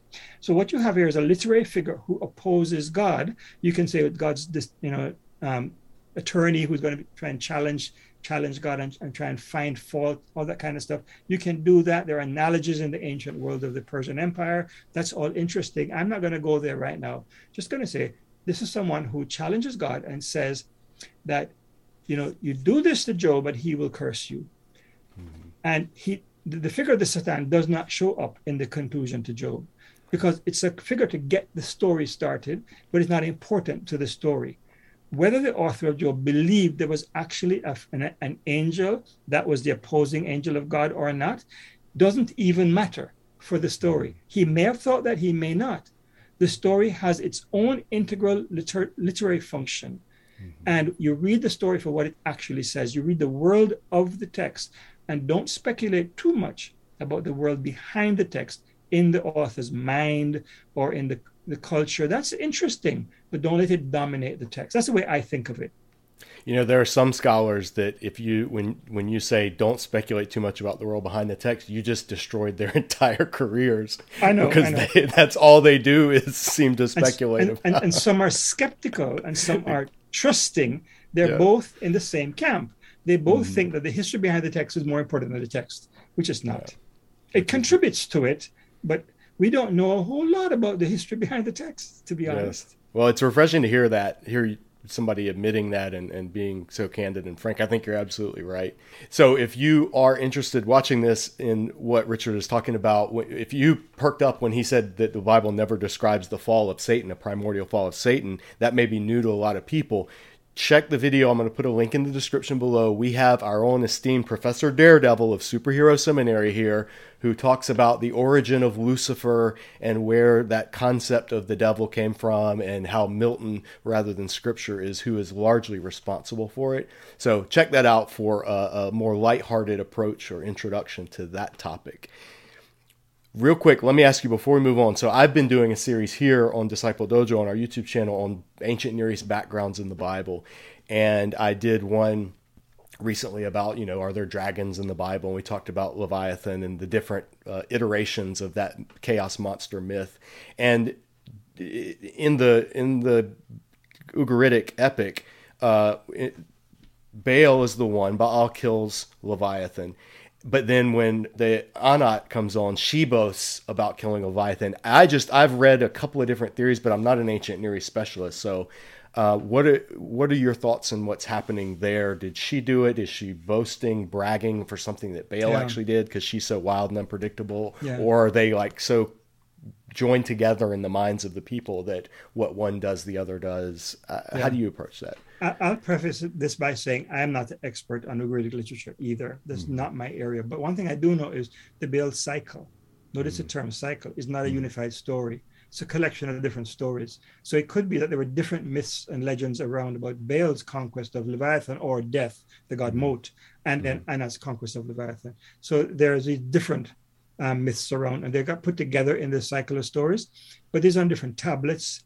And was it one story? I don't think it was, from what I can understand. So that's what I think is going on. Okay, that's a good insight, and I'm trying to work through presenting those concepts to a popular audience, and I'm doing it as a secondary, not as an Ugaritic scholar as well. So that's the challenge that we have. It's important to understand that ancient Near Eastern mythology is full of contradictions. It's a hodgepodge of all kinds of different beliefs because there is no authoritative text like the Bible. People in different places, have different versions of the myths and the legends. And so, which deity is doing what? as a generation passes and another deity rises, this deity takes the place of that deity in a myth and so forth. Even in Enuma Elish, the Babylonian creation story, Marduk is the chief god of Babylon who kills Tiamat. But in the Assyrian recension, Ashur, the god of Assyria, is the one who kills Tiamat. So they just keep shifting this thing around, man. Yeah, I get it. And I think of it because I am, a pop culture and comic book superhero nerd. And I just think of, well, in the Marvel comics, Spider-Man was this, but in the Marvel movies, he was this, and they just both exist. And in which universe, right? Which multiverse was he in? Yeah. Was he like, That may be, I may have to do a video telling people think of it that way. But okay, so we've only got, I want to keep you a few more minutes. The last question that I had, page 197, you give an example of God testing Abraham, and it wasn't basically in order to get the response that Abraham ended up giving, but rather to test him in the way, I think you say a teacher would test a student and say, now I know you're a C student. But that doesn't mean the teacher wants the student to be a C student. They maybe tested them hoping that they would be, or wanting them to be, an A student. So two-part question is, one, can you kind of unpack that example a little bit in God's response to Abraham? And two, a viewer, a follower on Facebook actually included this question, was if the ancient Near East gods were so capricious and arbitrary and demanding of sacrifices, including even living relatives, firstborn children, all that stuff, when God asked this of Abraham, would it may have been a little less shocking to Abraham than it is to us today, even though it still would have been shocking regardless? Or do you think that's inconsequential, that no matter how you slice it, it was a crazy, ridiculous request to begin with on God's part, and that's how we're supposed to read it? I think that viewer has some significant insight there, which is going to help me clarify what the test is about. So Abraham is a member of Mesopotamian society, coming from Ur of the Chaldees. Now, Ur of the Chaldees is an anachronism because Ur is an ancient Sumerian city, and the Chaldees are a later ethnic group that rules Babylon in the time of Nebuchadnezzar. So it's whatever, it's a later period is putting this together. He comes from that area, and his family journeys to Haran in Syria, northern Syria, and then he comes down into Canaan. Now, this God who has called him to come, does he know much about this God? No, he's learning. God wants to shape Abraham and his descendants to be a unique people, to bear his name, to use Carmen's idea, right? To manifest his mission in the world, to bring blessing to the nations. But he's going to have to represent this God accurately. He needs to come to know this God. And the story of Abraham, you can read it in terms of a man coming to understand something more about this deity who he doesn't know much about. He comes from a pagan culture. He knows about pagan deities, lots of different Mesopotamian deities and lots of Canaanite deities and so forth. So when God says, take your son, your only son, and sacrifice him, he could think, that's what deities do. They want you to prove your commitment. So in one sense, it's not that shocking. In another sense, it is his son, so it would be a serious sacrifice. I'm giving up something important, right, to me. So the way I read it is the test is not whether, at the end, the Abraham says, stop. Now I know you fear God because you've not withheld your son, your only son, from me. So that Abraham fears God is like this, the student getting a C on the exam. That's the outcome. But God didn't want him just to fear God. Somebody who feared a pagan God would sacrifice their child. But I think that what God is doing is testing two things. And the test is not just to see if this is the case, it's to cause it to be the case. You study for a test, you become better knowledgeable about the material, right? And when the question comes, you bring together knowledge you have, and you can actually say more than you thought you knew, because the test brings out something in you. And that's what testing is like in the Bible. It brings out something. So the test is, first of all, can you discern that I am not just like the gods of the pagans? I'm a God who is merciful. I don't require child sacrifice. And if Abraham would have said, Lord, you don't want me to kill my child, really, do you? That's not the kind of God you are. God would have said, A+, brother. You just passed with flying colors. But the other part of the test is, take your son Isaac. Because Abraham has shown in the previous narrative, if you read carefully, that he really cares about Ishmael, but has no feelings for Isaac whatsoever. Sarah cares about Isaac. Abraham cares about Ishmael. The very reason Sarah sent Hagar and Ishmael away, she was afraid that Ishmael would actually get the inheritance, not Isaac, because Abraham basically favors Ishmael. A number of places in the text suggest that. So take your son, your only son, Isaac. You love him, don't you? And go kill him. Would that prod Abraham to say, hey, God, you can't want me to kill my son? And that would start to develop a bond between him and Isaac. So it would actually bring out some love and create some love that had been missing before, because he was not bonded with his son the way the narrative shows it. So primarily he's being tested for discernment of the character of God. Secondarily, he's being tested for his love for his son. There is nothing in the Bible that suggests to me that dedication to God should be in conflict with love for your children, except the way this story is traditionally read. And that's highly problematic. And of course, the outcome of the story is that he does fear God. That's better than saying, God, screw you, I'm not going to do what you want. That's disobedience. So he gets a C, or he barely passes. He gets graded on a curve or something, you could say, because God doesn't give up on him. God continues with him, but Isaac does not return down the mountain. We're told that the two of them walked together at the mountain, but we're told that Abraham returned to his servants and he went to Beersheba. And at the end of the story, and this is in the book, Sarah is living in Haran. Abraham is living in Beersheba. So is Hagar. Isaac is living in Beher Laharoi. They're not in the same place. It's a broken family. This family is not the way it's supposed to be. Is that what God actually wants? And not only is Isaac not living with his father after that, the son, Jacob, makes a covenant with Laban, his uncle, in the name of the God of his father Abraham and the name of the God of his father Isaac. And what is the name of Isaac's God? The fear of Isaac. Because that's what Jacob learned from his father about God. You run scared of this deity because he tries to kill you.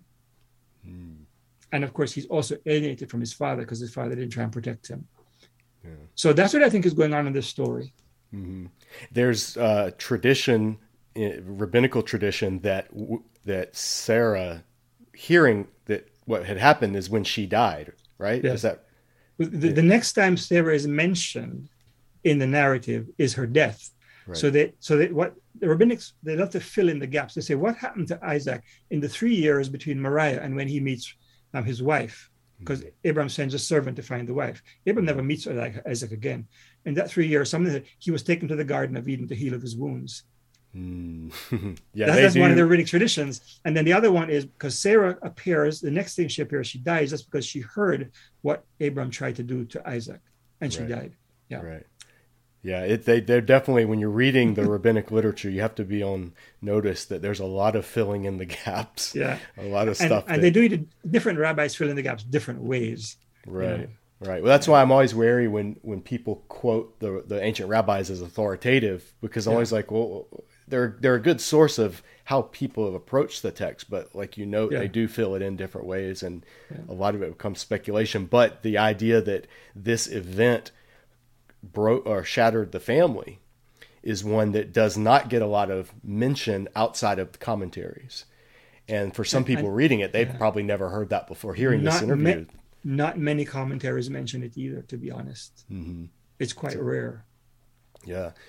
So let me give a quick, what jumped in my mind when you were speaking was a possible, because I always like to think of possible pushbacks or possible exceptions. And when you talk about, you said God, love for God never is asked to be exercised in a way that conflicts with love for family. Not intrinsically. Yes. There may be times when it does conflict, yes. Right. So then how would you incorporate when Jesus says, to be my disciple, hate your mother and father? Yeah. How do you mix those? How do you make those two texts work together? But and not so I think that what it's saying is you're not supposed to. So you're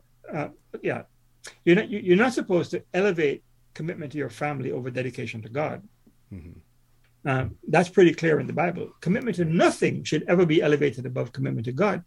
But that does not mean that God says you should go and kill your family as in a holy jihad to prove that you're dedicated to me. That is not something the Bible actually endorses. Right. And so everybody who interprets the Genesis 22 text in the traditional way says it's a one-off. Mm-hmm. But then that asks, why is it a one-off? Mm-hmm. It's only a one-off if Abraham needed to cut his ties with Isaac because he was too attached to him and it was getting in the way of his allegiance to God. But it wasn't. He had no attachment to Isaac whatsoever. Mm. So on all kind of exegetical bases, reading in context, the traditional reading doesn't actually make sense. And you would say, to clarify, when God says, take your son, your only son, Isaac, whom you love, that is ironic, or that's like God being like, he's not literally, Abraham doesn't. It's an encouragement. It's an encouragement. Many people have pointed out that the grammatical structure of the Hebrew is different. Every time you have an object of a verb in Hebrew, you have a direct object marker, et in Hebrew. Take your son, it's got a direct object marker. Your only one, direct object marker. Whom you love is a relative phrase. It doesn't have the direct object marker. Then Isaac with a direct object marker. So that phrase stands out even grammatically. And people have speculated, why is it different that way? And I think it's a rhetorical exhortation. So if I was going to have a movie or a drama, I would have God saying, Abraham, yes, Lord, here I am. Take your son, please, your only one. You love him, right? And go and sacrifice him on the mountain. And Abraham would reflect on, do I really love him? Mm-hmm. Nah, I don't care that much. Yeah, I'll go do that. I might work it out that way. You'd experiment with different ways, but I'll put it as an encouragement. You love him, don't you? Yeah. There's so many times in the Bible, and this is what I never appreciated until I learned Hebrew, was there are so many stories in the Bible like this, that if you read it with one tone or read it with another tone, it's almost a different story. Yes. And I think most English readers don't fully appreciate that, because this will lead into a question, and some of the audience, the viewers, had suggested English translations have to make choices and translate things, and they also have to listen to tradition, and they have to listen to the market, because as the TNIV taught us, bad publicity can kill a good translation. Yeah. So when it comes to Bible translations, and Disciple Dojo, one of the things our channel is known for is reviewing translations and study Bibles in particular.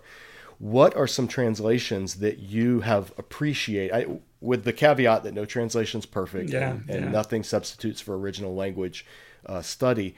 What are some translations that you would recommend to viewers that you've found beneficial for one reason or another? Yeah. In my history of Bible study, from a young adult all the way through, my Bibles were first an NASB, then an NIV when it first came out of the full Bible, and now the NRSV. That's the ones I basically use. However, no translation is perfect. And I tell my students, who most do not have original languages when they're doing exegesis, I say, in any passage you're studying, you must look in at least 3 very different translations. And if you see a difference in translation, don't pick the one you like. That is total subjectivism. Go do some research and commentaries and ask, why do they translate it differently? What's going on there? So I will use always multiple translations. And if I'm reading scripture in church, I may pick one that I think is closest and then change some of the phrasing to fit more what I think the Hebrew or the Greek is getting at. I will do that myself because there is no perfect one. So I'd say use the NIV if you want. There's all different versions of it. Now there's the newest version, right? Use the NRSV, and there's a new NRSV UA, or updated edition. So I like the NRSV, but I don't like it all. I actually prefer the NIV to the NRSV on Genesis 1:1, because it's often said, Genesis 1:1 really says, when God began to create, then it actually is totally ambiguous in Hebrew. It's contradictory in its grammatical structure. It includes both versions. So when God began to create, what did he do? Well, the earth was this way and so forth, and God said, or is it when God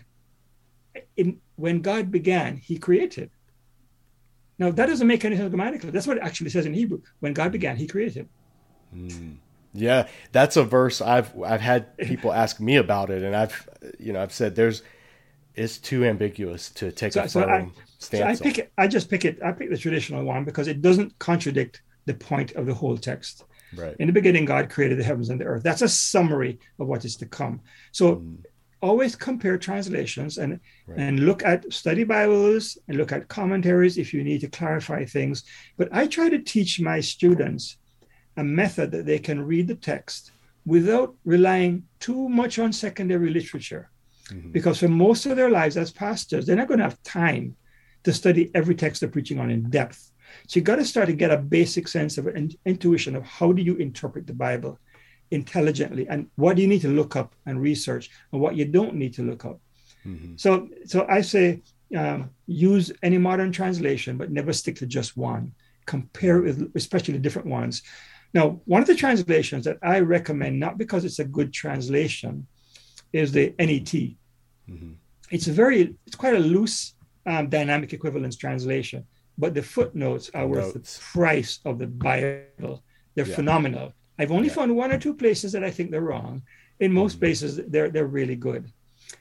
I'll just mention one thing about the NRSV. It's generally a good Bible. I use it as my basic one.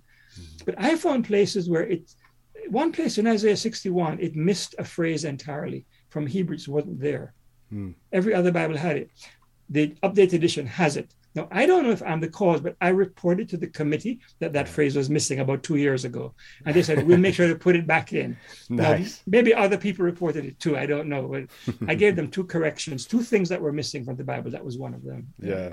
That's great. The Bible translations are a subject that is interesting to a lot of people. I mean, just looking at YouTube, and I kind of keep an eye on what other people do on YouTube in terms of channels that review Bibles, and most of the Bible reviews that I've seen focus on the binding and the paper and the typeface and all this stuff. But people have really my most viewed videos. I'll have I had Carmen on. When I post this, I'll have you on, like renowned scholars. My most viewed videos will still be recommended study Bibles or a review of this study Bible, because there's a hunger to know, but there's also a recognition that the field is so vast.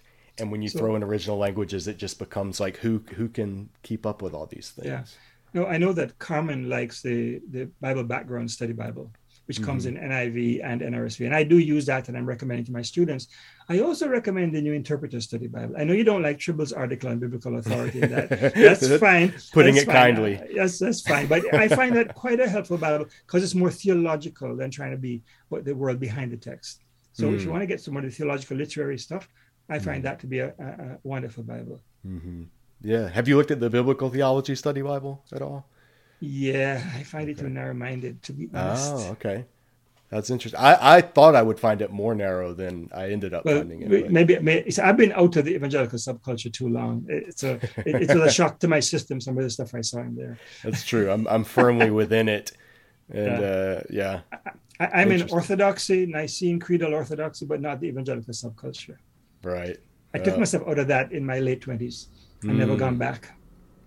I know people that a lot of people doing that now, because probably for similar reasons, maybe. This one's the one you've done the most work on. You could probably talk for hours, but sum it up as concisely as you can for a viewer that wants to know, what is the image of God? What does that mean? How would you say it? You could almost write a book on this, I imagine. Yeah. So I did an academic book on it, right? My dissertation years ago. Yeah. I'm writing a popular version of it now, probably for Brazos Press. Okay. Called God's Prism, Image of God in the Biblical Story. Oh, interesting. Yeah. So my summary would be this: God creates the world as a sacred place, a holy temple that he wants to indwell with all creatures. He who is enthroned in heaven wants to also fill the earth with his presence. That's the direction of the biblical story. But it doesn't happen automatically. When the temple and tabernacle were built, the glory of the Lord came down and filled them. But when God finished creating, he did not fill the cosmos with his presence. Instead, he made a human being out of the dust of the ground and breathed into him the breath of life, and the human became alive.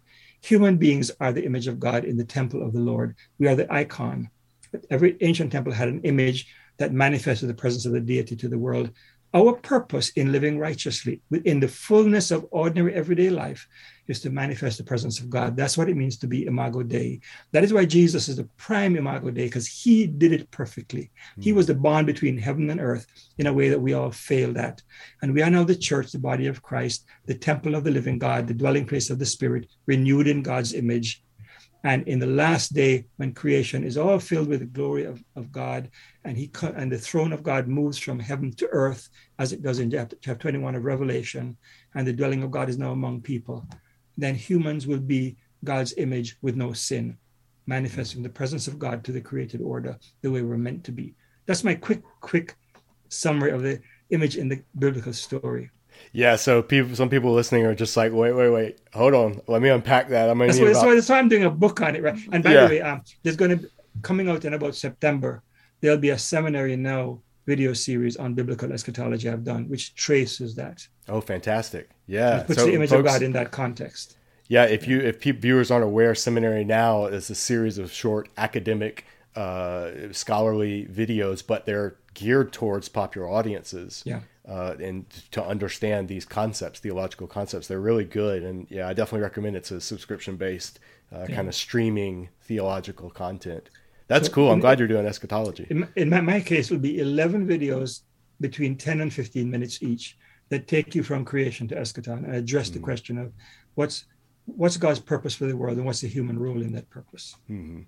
That's great. So would you say, is it fair to say, you would say image of God is not an aspect or a criteria or something that we possess, but it's rather the identity that we have? Or would you say it somehow? It's both a gift and a calling. So as a gift, it's our identity. You receive it from God. Everyone, no matter what gender, race, class, social status, or even mental capacity or physical capacity, you still have that gift of identity from God. And to the extent that you can have some kind of agency, and everyone has some minimal agency, to that extent, you manifest that presence. That's the calling by the way you live. And those who have greater gifts, well, it's a Spider-Man principle, right? More responsibility, it's got more power. So God's going to hold us accountable for how we image him in the world by what we do. But it's first our identity, and then it's our mission. Beautiful. Or vocation. Yeah. And is the idea, you chose the title or the concept subtitle, the prism, the idea being God's manifest. Prism, the manifest, scatter the light of God in multiple different ways. None of us going to image God exactly the same. Nobody is going to ever duplicate Disciple Dojo. Hallelujah! You're doing it in a unique way, brother. You're doing it in a unique way. Nobody should imitate Middleton. They're going to process it and figure out what they believe and put it in their words, and adapt it. Yeah, and that's fine. That's great. Well, that's wonderful. I can't wait to read that when it comes out. The popular level book, definitely needed, because that's a concept I've had so many people suggest. Well, this is the image of God, and this is the image of God, and yeah. Okay, let me run through a few more of these. So you mentioned eschatology. Here's a great question from a friend who is eschatologically minded on Facebook. He wants to know, why does eschatology matter in everyday life? Because so many times these discussions seem to be about amillennial, premillennial, mid-trib, post-trib, which world leader is which antichrist, and da-da-da. And people just say the classic phrase that I hate, I'm a pan-millennialist. It'll all pan out in the end, which to me is just, it makes my skin crawl, because I'm like, no, there's a reason to understand this stuff without picking one particular view and hammering it home. But Richard, how would you, in your own life and to your students, when you say, no, it matters what you believe about the end, why and how does it inform us? It matters what you believe about the end, but the question of millennialism and the Antichrist, those are all pseudo questions. They're absolutely irrelevant to real eschatology. Eschatology is about the direction of history, the telos, the goal to which God is bringing creation. That's what eschatology is.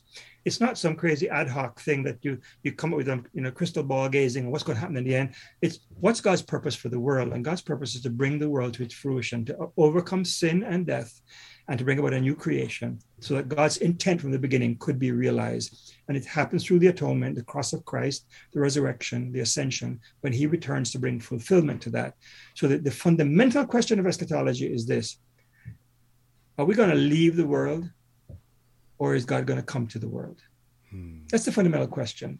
It's a theology of ascent or descent. And in the Bible, it's consistently descent. God comes to meet us in our historical existence to dwell with us. That's what the incarnation is about. And the second coming is that way again. And God will renew creation and renew us as human beings. And it will not be like we could imagine, because eye has not seen and ear has not heard what God has prepared. But, he's given us the Spirit to give us glimmerings of this. Eschatology matters not in the particular doctrines.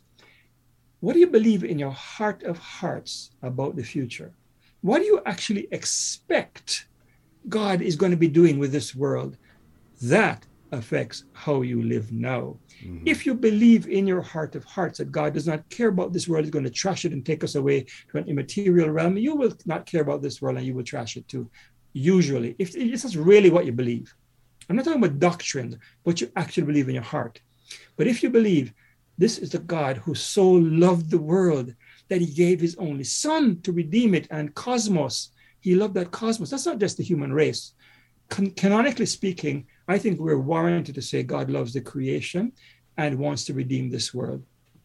One of my professors said, churches like to say God doesn't make junk. That means you're an important person in God's purposes. He said, but you got to also say God doesn't junk what he makes. Yeah. God's going to redeem what he makes. God's going to restore this world to what it was meant to be without sin. If I believe that in my heart of hearts, I will begin to live that out now. So as I've been saying of late, and it's in my book on eschatology, ethics is lived eschatology. How I live now is a foretaste of what I anticipate in the future. That's what I think matters. Sorry. Yeah. No, what you're saying is so crucial for people to understand, because I see ways that people don't even realize they are living based on their eschatology. You mentioned environmental care, and I recently read Sandy Richter's book on Stewards of Eden, which is wonderful, and that full of examples of people who they don't even think about their stance on how they vote, how they choose political alliances, or just everyday stuff, even what cars they drive or what kind of food they eat. It's based on, like you're saying, what do we fundamentally believe about the world and what God's doing and how God looks at the world. And for me, my interest in eschatology dovetailed with my interest in ethics, geopolitical ethics. And because I was seeing how people's eschatology was determining their foreign policy politically, and not just with like the Israeli-Palestinian conflict, but the Middle East in general, or global wars and one world government fears, and all of these things that had just echoes of dispensational Hal Lindsey, Late Great Planet Earth, that people still unconsciously live with and reflectively. Like I'll give you an example. I'm United Methodist, which we're in the middle of sorting our separate ways, and the Global Methodist Church has arisen, which is the evangelicals in Methodism centered in Africa, and there are evangelical Methodists in America. One of their biggest complaints was it uses the word global, and that reminded them of one world government, and that can't be. We got to change this name. That can't, and I was just thinking, how do you read the Bible and not come away with a global God? Right. It doesn't make sense to me. But then I remembered, well, it's because, 50 years of eschatological teaching has been telling you that the Antichrist needs one world government so he can put the credit card, the mark of the beast on your forehead and make you buy and sell and this and that. And I'm glad that your course is coming out on eschatology. So I got to tell you an anecdote about Hal Lindsey in Jamaica. He came to my church to preach. No kidding. The Christian Businessman Association invited him. They were into eschatology. They invited him to preach. And he preached Sunday morning on Gog and Magog from Ezekiel. And I remember sitting there. I'm a seminary student. I had no idea what he was talking about. The most convoluted foolishness I'd ever heard. And then I was supposed to come and have set up in the evening for another lecture he's supposed to give. And humorously, I say this, but maybe it's not humorous. I got 2 flat tires on the way to church that day. Praise the Lord. He was trying to prevent me from coming so I wouldn't waste my time anymore. Because then you would have had to have just stood up and been like, hold on, time out. Oh, man. Well, eschatology is endlessly fascinating for so many different reasons, but usually it's not the reasons that it should be fascinating, Right. which is what you're talking about, God's big picture, big plan. So then, thinking of the future, the last question, and somebody submitted this one who is into theological and biblical studies, and they wanted to know, how do you see, with all the advances, like you talk about, I mean, when I started teaching our hermeneutics course, Bible for the Rest of Us, which is here at Disciple Dojo, our free curriculum, I would show people my parallel Bible. I'd have it had 4 columns in each. Just in the span of me creating this course, and now that is obsolete because of YouVersion. And I just hold up my phone and say, you have every Bible translation you could ever want for free at the tip of your fingers. So that's one example of how technology is making biblical studies, pushing it in new directions. The other one is Dan Wallace and the Center for the Study of New Testament Manuscripts, how they're going around and digitizing high quality photographing, scanning, X-ray, every manuscript that they can find to forever preserve these digital copies so that any scholar in anywhere with a library internet access can actually say, is that an iota or is that a fleck of papyrus? Or, so those are 2 ways. And then the last one is the linguistic programs like Accordance and Logos being able to, I mean, my lexicon on the shelf has sat on the shelf now for about 5 or 6 years unused because I have it digitally on my laptop. So how do you see the digital world and the technological revolution? Do you see it affecting biblical studies in any significant way? Do you see any drawbacks to it? Do you see any benefits to it? How do you sit as a scholar with the advances in technological biblical studies? That is a very difficult question for me to answer, partially because of my age. I'm going to be retiring in 5 years or so. So I'm that earlier generation. I got into the digital, but I got it late in life. Mm-hmm. And so I think it's people like you and Carmen and others who are going to have to answer that question properly. So I can't fully answer it. Mm-hmm. I can say this, the digitizing of stuff and being able to access it in digital form makes it very easy to research something and check out what you're doing to make sure you're not making an error. It takes so long to check, make sure I'm not making an error on some detail in the old days compared to now. The drawback of it is it prevents, I find, deep indwelling of the text. Yeah. I find that more and more people are not using their Bibles in a serious way to study them. They'll just look it up if they want to check something. But, the studies have been done about how the human mind processes digital versus something on paper. And we've also found out that apart from the forehead is the place where, this relates to the David and Goliath story, right? The forehead has the most nerve endings in the body on the surface of your body anywhere. That's why he could knock Goliath out pretty quickly and then cut his head off with a sword. But you know what has the second most number of nerve endings? Is the index finger of the hand you write with. And so if you use a pen or pencil and make notes, it's stimulating your brain in a way that typing on a computer does not, or just reading on a computer. So I always write when I am studying. Then I learn much better. But I find that hard to do when I'm reading digital. Because I love to put my notes on the physical text that I'm studying. If it could be in a Bible, but I could print out the text with maybe the original language and the translation, and then I'm making notes along the way. And then I'll retype that to have my notes integrated. But the actual writing causes me to get deeper than just reading passively. And so I think this may be a drawback of digital. I agree with you. I think that there's something to, I'm that generation that has a foot in each. I grew up analog, but then college was digital. So my generation, born between, I think it's 75 and 81, is this weird little window where we're basically bilingual in terms of technology. And I completely agree with you that there's something to writing down notes and I can visualize on the page a text. And when I think about a passage in scripture, it is still largely based on my printed Bible where I read that passage. Yes. So there is something to that. But what I have found, though, is when I'm reading, I'm a huge highlighter.